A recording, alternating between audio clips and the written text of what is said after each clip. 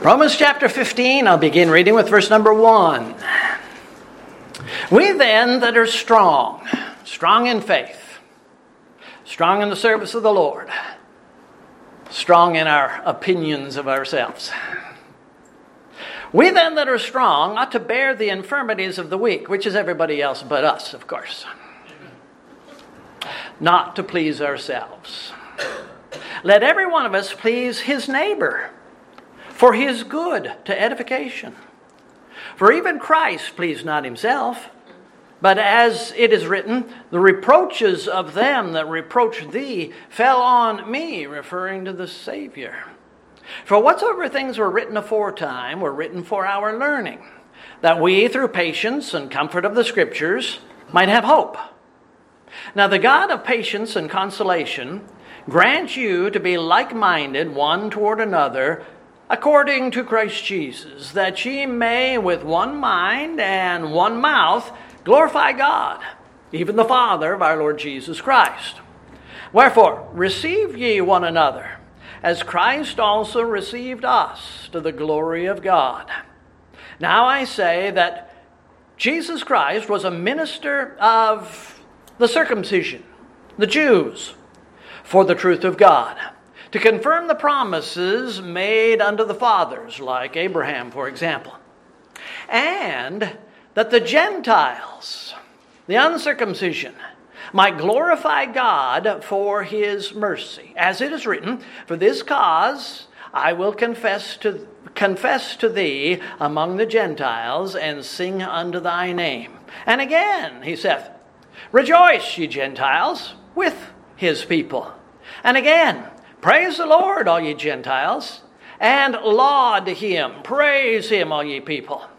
And again, Isaiah saith, there shall be a root of Jesse, and he that shall rise to reign over the Gentiles, in him shall the Gentiles trust.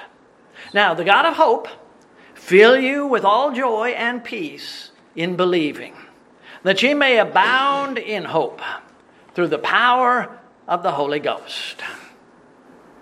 Okay, verse number 4 gives us an oft-quoted verse. We use it all the time. For whatsoever things were written aforetime were written for our learning, that we through patience and comfort of the Scriptures might have hope. The basic meaning is obvious. The Scriptures, and particularly in that day and time, the Old Testament Scriptures, were written and recorded to help us in our New Testament faith and service to God.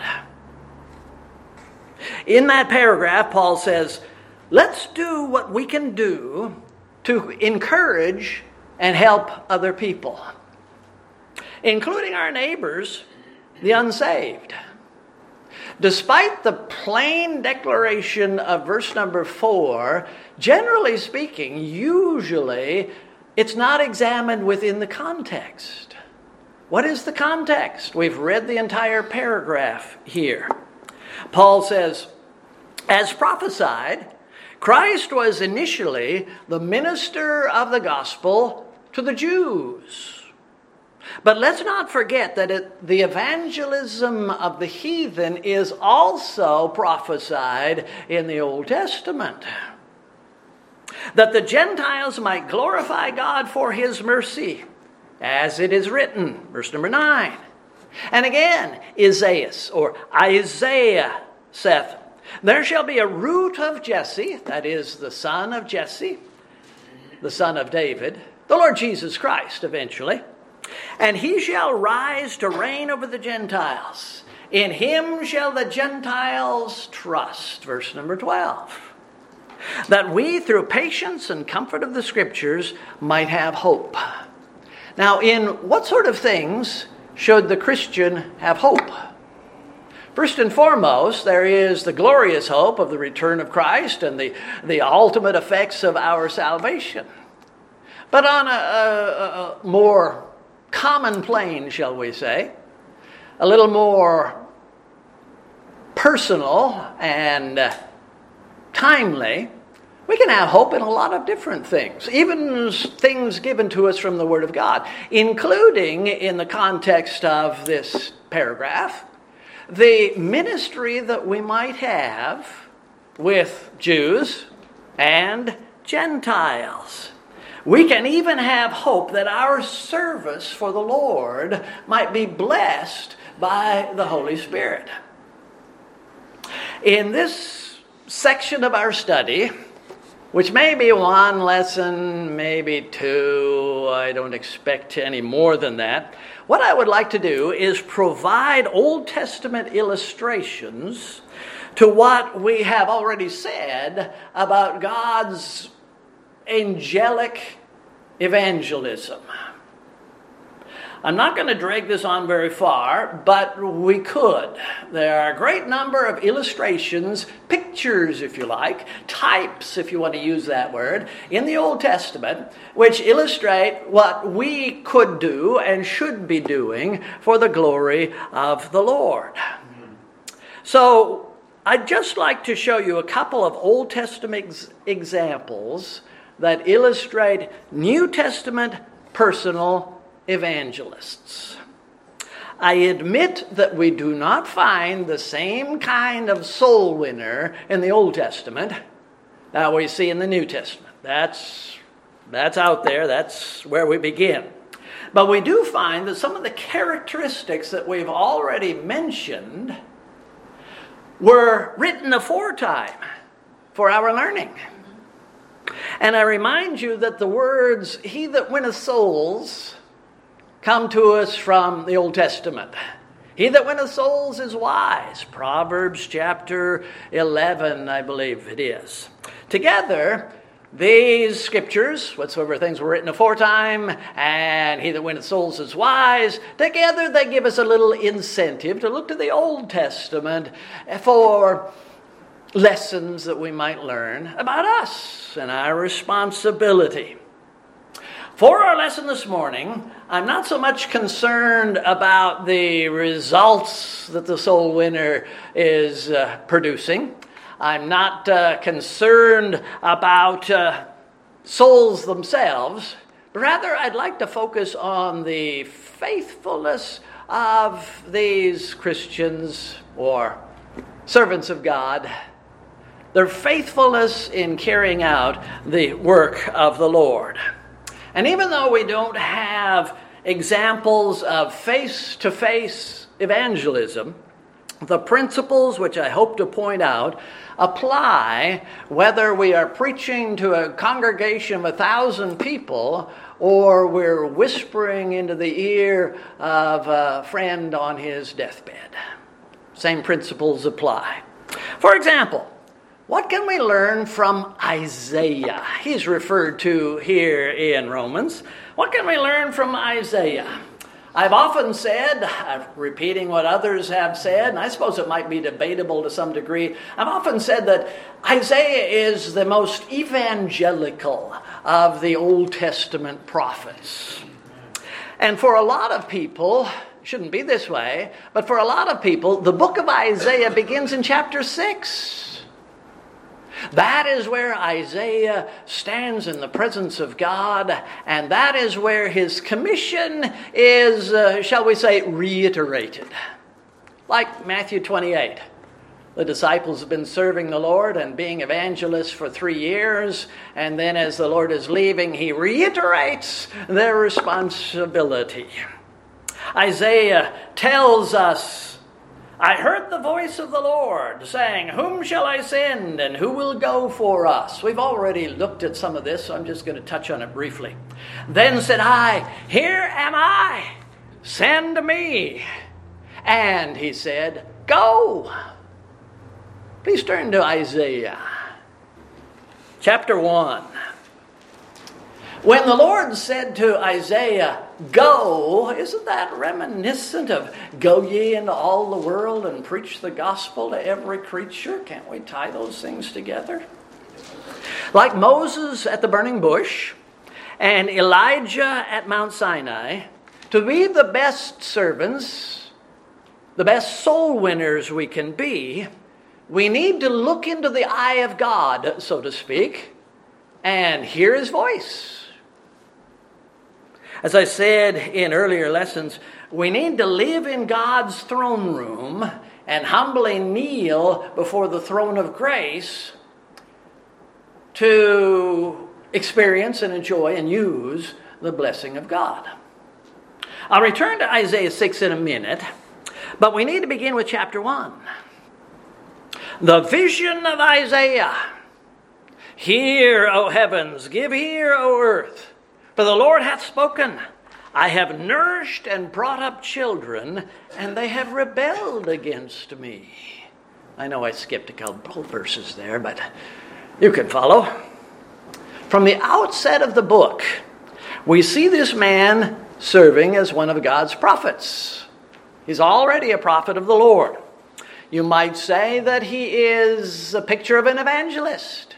He is an evangelist. The person God is most likely to use in his service, the one who is going to join the Lord there in chapter 6, is someone who is already serving the Lord. Make it a general rule. That's the way it is. It's true whether we're talking about someone who's going to the mission field. That newly saved person raises his hand and says, I'll go to the Philippines as a missionary. You just better sit back a while and go from there. Whether we're talking about someone who's going to become a pastor of a local church or even a personal evangelist, God can take the man whose eyesight has been corrected, Acts, early chapters, and he can be a witness for the Lord. All I know for sure is I couldn't see, but now I can, and it was all because of Jesus. Even the Lord can use a person like that. Generally speaking, he takes a 3-year disciple to set him before the crowd at Pentecost. Or he takes Philip, who is a deacon in the church in Jerusalem, before he sends him off into the desert to evangelize strangers there. My point is, if you'd like to be used as a soul winner, and I wish that was true of all God's saints, if you wish to be used for the Lord, find something that you can do and do it. Give out tracts. Invite people to church. If you can't, you're not bold enough to speak to them about Christ, then say, come with me to the house of God this Sunday morning. Befriend a neighbor who's lonely. Get involved in the work of the Lord somehow. And then the Lord, at his convenience, can take us and use us since we're already serving him, and he can open doors for us. We don't need to take a battering ram and break down doors for ourselves. Let the Lord do that for us. But the point is, Isaiah was already serving the Lord before he received this extra special commission. Isaiah also reminds us that our message must include bad news along with the good news, the gospel. Before people will come to Christ, they must be taught that they need Christ. This is, as Isaiah says, a sinful nation, a people laden with iniquity, a seed of evildoers, children that are corrupters. They have forsaken the Lord. They have provoked the Holy One of Israel unto anger. They are gone away backward. If I didn't know better, I would think I was reading Romans chapter 3. I mean, the number of points, etc., etc. There is none righteous, no, not one. It's not just the preacher behind the lectern who must tell people that they are sinners. So must the personal evangelist. He has to do this. We must carefully blend both condemnation and invitation together as we present salvation to people. In an inoffensive way, we can do that talking about ourselves. I don't recommend, although it's appropriate from time to time, I don't recommend that we have a list of our most terrible sins and we tell everybody I did this and so on and so forth. That can happen sometimes. But people need to know that I was a sinner. I was going down this terrible road. I was headed toward disaster and the lake of fire, but the Lord rescued me. And we can go from there to point out others are going down this same road. Are you going down that road? You need the Savior. Not only did Isaiah condemn, but he also gave God's invitation to those folk. Come now and let us reason together. This is still in chapter 1. Come now and let us reason together, saith the Lord. Though your sins be as scarlet, or as black as coal, they shall be as white as snow. Though they be red like crimson, they shall be as wool. If ye be willing and obedient, ye shall eat the good of the land. But if ye refuse and rebel, ye shall be devoured with the sword. For the mouth of the Lord hath spoken it. You need to make a decision here. You need the Savior. You're lost. And the Savior says, come unto me, all ye that labor and are heavy laden, and I will give you rest. I could point to this condemnation and invitation in chapter 2, chapter 3, chapter 4. This is Isaiah's ministry all throughout this long book. We can also refer to this condemnation socially, which might ease the pain a little bit. Our country's falling apart.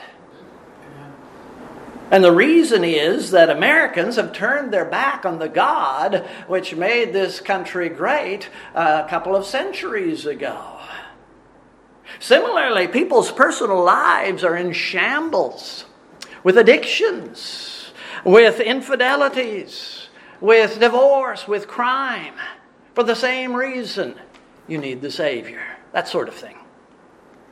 In earlier lessons, we touched on chapter 6, so I won't spend a lot of time there, as I said.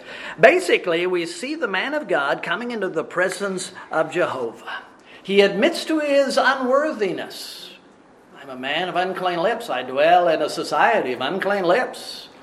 But as he does, the Lord shows his forgiveness by cleansing Isaiah and sanctifying him.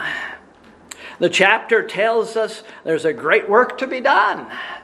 And Isaiah surrendered as a sanctified servant of the Lord, willing as a volunteer to do what the Lord commanded.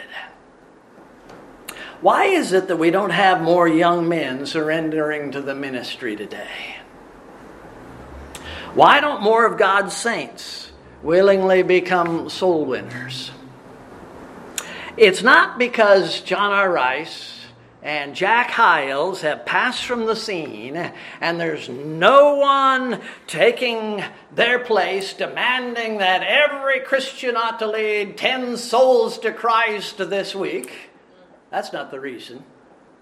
The reason is because we don't have godly preachers bringing people with them into the presence of the Holy God. And I include myself in that number. It would be an interesting study to go through the book of Isaiah, looking at more aspects of Isaiah's evangelistic ministry. We'd find that in chapter 7, like Philip, Isaiah was directed to meet a certain individual and give to him the message of God. Parallels Philip. We also see in that chapter that even Isaiah, way back in the Old Testament, brought Christ into the conversation. He's the solution. The Lord himself shall give you a sign. Behold, a virgin shall conceive and bear a son, and shall call his name Emmanuel, which means God with us. The man addicted to drugs, that woman considering suicide, they don't need a lesson in psychology. They don't need to hear that there's a better kingdom coming. They don't need a pep talk. They need God with us, Emmanuel.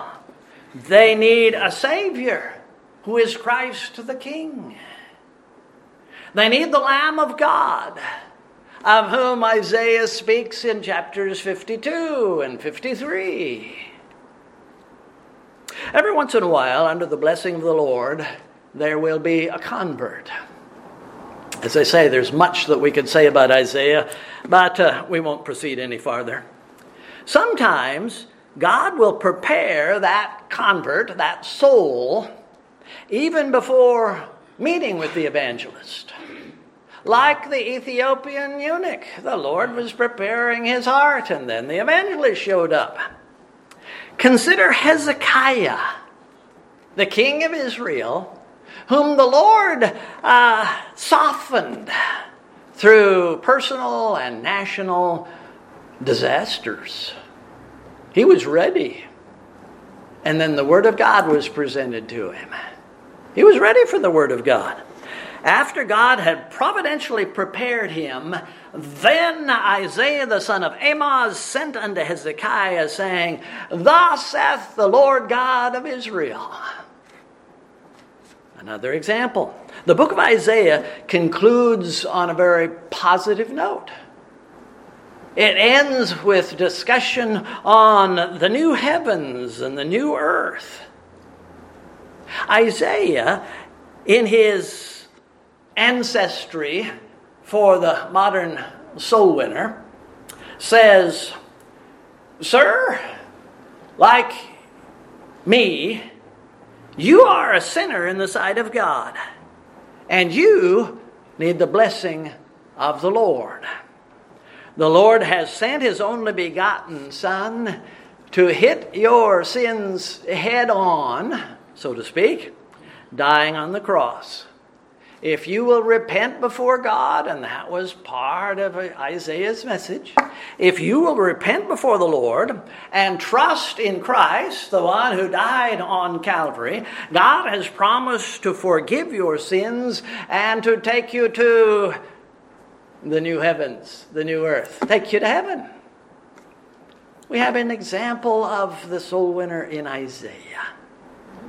Another of our ancestors in this work is Joshua, the son of Nun. Isn't that an interesting name? Of course, it didn't mean anything like it does today, back in his day. But I will say in just a minute, he was a nobody. He was a son of a nobody, Nun. We could use Joshua as an illustration of the modern soul winner in several different ways, and I'm not going to give all of them to you, so I didn't spend enough time meditating on it. For example, there is his name, Joshua, which is the Hebrew equivalent of Jesus, Amen. Savior, or Jehovah saves. We might make the comparison between Christ and the Christian. Ideally, the Christian should be the Lord's ambassador, the Lord's representative, wearing Christ before the multitude. I am Christ. Well, not exactly. I am representing Christ. I am the Christian. Joshua is Jesus in the Old Testament. Amen. And Joshua was, if I can put it this way, a Christian. He was a Christian in other ways, not just in name only. He was one of the redeemed. The blood of the Lamb protected him from the death angel in Egypt. He knew what it was to be under condemnation. He knew what it was to fear the flight of the death angel. He's been in your shoes. He was near death, and the Lord was gracious to him. He was close to death before the application of the blood of the Savior. We take note that Joshua was not a priest. He was not a prophet. He was not a Levite. He had no access into the Holy of Holies, at least as far as the flesh is concerned. He was a member of the tribe of Ephraim. He was one of the ordinary members of Israel. There was nothing special about him as far as his lineage and his flesh were concerned. He was a soldier among many soldiers. He was a part of Israel's militia. And the truth was, everyone between the age of 30 and 60, I believe it was, every man was a member of that militia. He was just one of the crowd. The first time we read his name in the Word of God, Moses was asking this military man to lead an army against the Amalekites. The point is, he was an ordinary, extraordinary man. I think I put those words together before. He was one with all the other men of Israel. If only ordained preachers were permitted by God to lead souls to Christ, there would be very few Christians in this world, and the number would be shrinking exponentially with every generation. This ministry of leading people to the Savior should not be confined to those who carry the title Reverend. It belongs to everybody. The second time we read the name Joshua, he was working as Moses' minister, hiking to the top of Mount Sinai. Moses recognized in this man who is half his age. Remember, Moses is 80 at this time. Joshua is 40 or less, probably.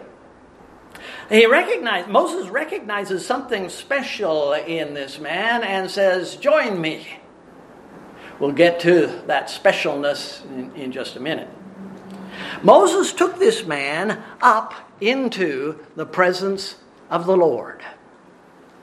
And the glory of the Lord abode upon Mount Sinai, and the cloud covered it 6 days before the Lord actually spoke.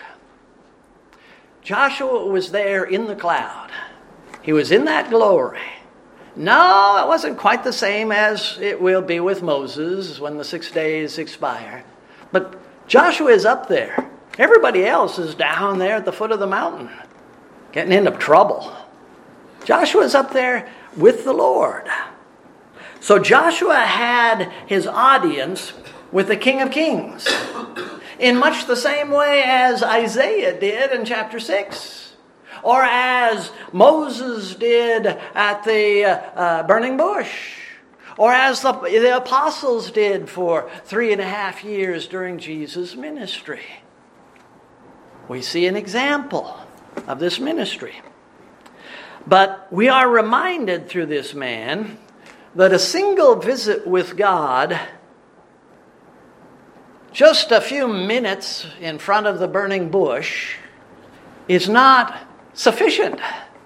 It won't take us through 40 years of life with ups and downs and whatnot. Perhaps more importantly than Sinai, Moses met the Lord after crossing the Jordan River, gathering the people together at the foot of the city of Jericho. While Joshua was there, he met the Lord again. Turn to Joshua 5. I think it's verse number 1, but let me check. Joshua chapter 5.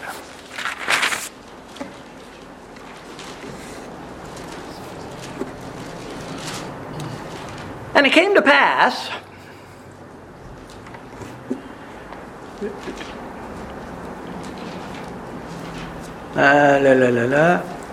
What verse are we looking at? Verse 8. No, not verse 8. How about verse 13? There are three it came to passes in there. And it came to pass, when Joshua was by Jericho, that he lifted up his eyes, this was in the evening, and looked, and behold, there stood a man over against him with his sword drawn in his hand. And Joshua went unto him and said unto him, Art thou for us, or for our adversaries? And this man, who I believe is the pre-incarnate Jesus Christ, the man said, Nay, but as the captain of the host of the Lord am I now come. And Joshua fell on his face to the earth, and did worship as he should have. And said unto him, What saith my Lord unto his servant? And the captain of the Lord's host said unto Joshua, Loose thy shoe from off thy foot. Again, it sounds like the burning bush, doesn't it? For the place whereon thou standest is holy. And Joshua did so. Joshua became a witness of the things he witnessed. He spoke of the things that he knew. He saw the Shekinah glory of God there at the top of Mount Sinai. And now he's standing before the Savior. Whether he recognizes him the same way that we would is another matter. But he could speak of his fellowship with God. He could speak of the Lord because they knew each other. That's what the Christian witness does. That's what he should be able to do. The Lord has saved my soul. I've looked at the wounds in his hand. I have experienced the crucifixion in a sense. Let me share with you what I know about my Savior. That's what a witness does. What was it in Joshua which set him apart? What was it that Moses recognized in him?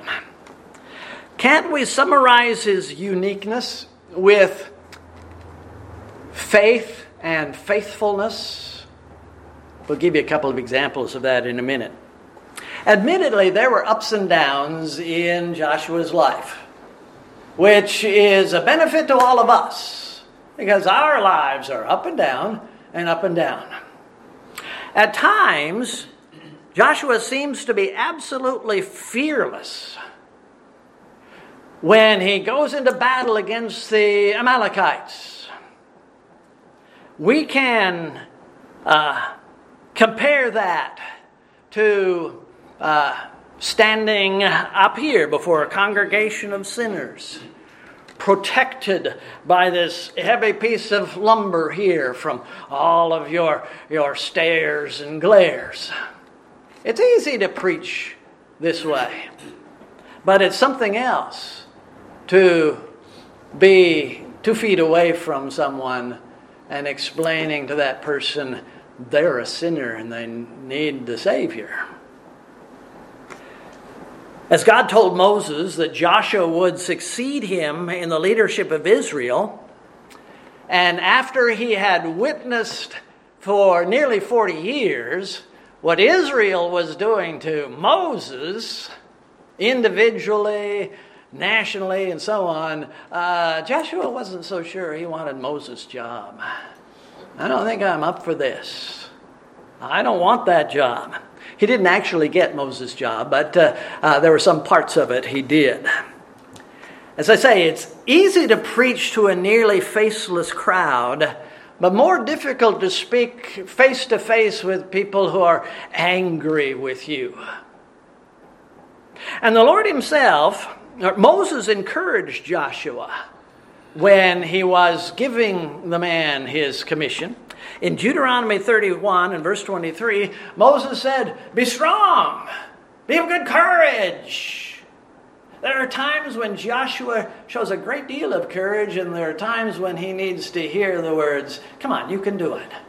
The Lord will bless you. Be strong, courageous."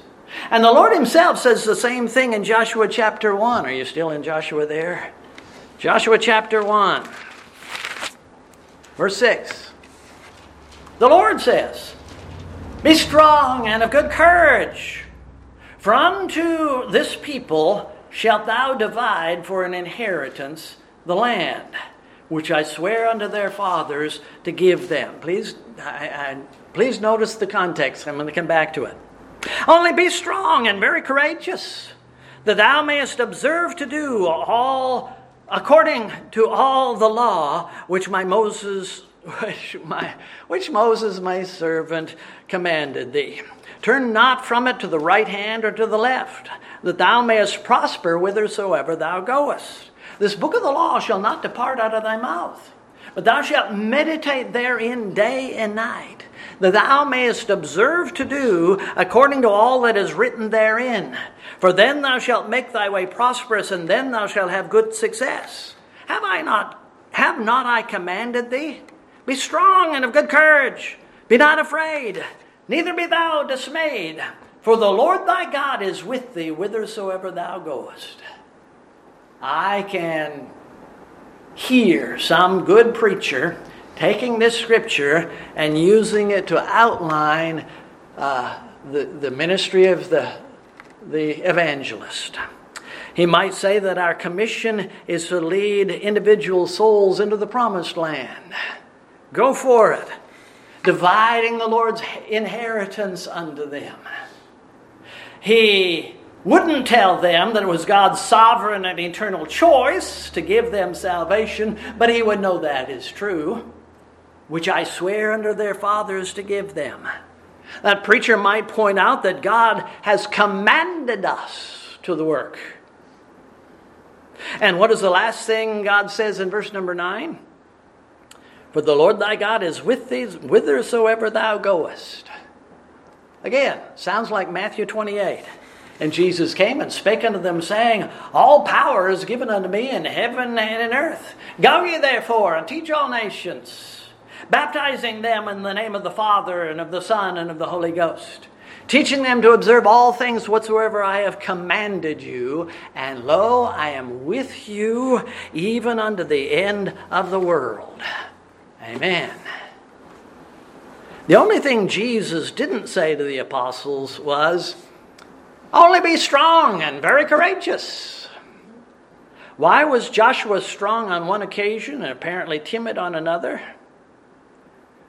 You might ask the same question about me or any one of us. Why is personal evangelism so difficult? Joshua was strong when his faith was working. He was faithful when his faith was strong. He was brave against the Amalekites because Moses was standing on a hill over there with his arms outstretched with Aaron, was it Aaron and her? A couple of guys holding his hands up there, helping him to pray, so to speak. 40 years earlier, Joshua was one of the men that represented Israel in reconnoitering the promised land. When 10 of the spies issued their bad report and expressed fears of defeat and disaster, there was Joshua and Caleb speaking in faith to the rest of the nation. God can do it. Let's just follow the Lord into the land. They could very easily see that God is greater than the giants of apostasy and heathenism in the people to whom we're witnessing. Joshua's witness was strong when he was living in faith and in dependence upon the Lord. But he, like everyone else, fell apart when he looked to the flesh for his strength. Moses may have recognized Joshua's faithfulness, but the Lord knew of something else. Numbers 27:18, "The Lord said unto Moses, Take thee Joshua the son of Nun, a man in whom is the Spirit, and lay thine hand upon him, and set him aside as your future replacement." The key to Joshua's service was his faith in the Lord. And out of that faith, there was the Out of that faith, that's not quite right. But there was also involved the presence of the Spirit of God. He was filled with the Lord. The key to Joshua's service was that the Lord empowered him. Every child of God is indwelt by the Holy Spirit. But not every child of God is filled with the Spirit, surrendered and empowered. What so many Christians lack is that filling of the Spirit. And this is something that we need to seek from God every day of our lives. So that when the Lord says, get down into the Gaza desert, I've got somebody for you to speak to, we're ready to do it. You might not be willing to call Joshua a soul winner, and I won't argue with you about that. But I will point out that he was a part of God's plan to save the heathen named Rahab. Rahab was a member of a condemned community. Shall we say a condemned race? She was a sinner. Every man, woman, and child in that community eventually died. Just like all the rest of humanity will die before God. But the Lord was gracious toward this one wretched, immoral woman. And in fact, it is said, and I quote, I should have written the scripture down, Joshua saved Rahab the harlot alive and her father's household. If in our lives we have the privilege of saving one Rahab, we have done a very great thing, an important thing. What did Joshua possess, and what lessons might he share with us in our soul-winning series? He was a man of God, bearing the name of his Savior. He was filled with the Spirit. He was a man of faith. He was faithful to his God-given responsibilities. Personally, he took the Word of God and made it his daily meditation, that he might observe to do all that was written therein. Chapter 1, verse number 8. And despite his natural timidity and fear, he took courage in the Lord and did the work he was commanded to do. Joshua and Isaiah can be used as illustrations of the New Testament soul winner. Pray that I'll know whether or not to pursue this line of thought next week. Lord bless you.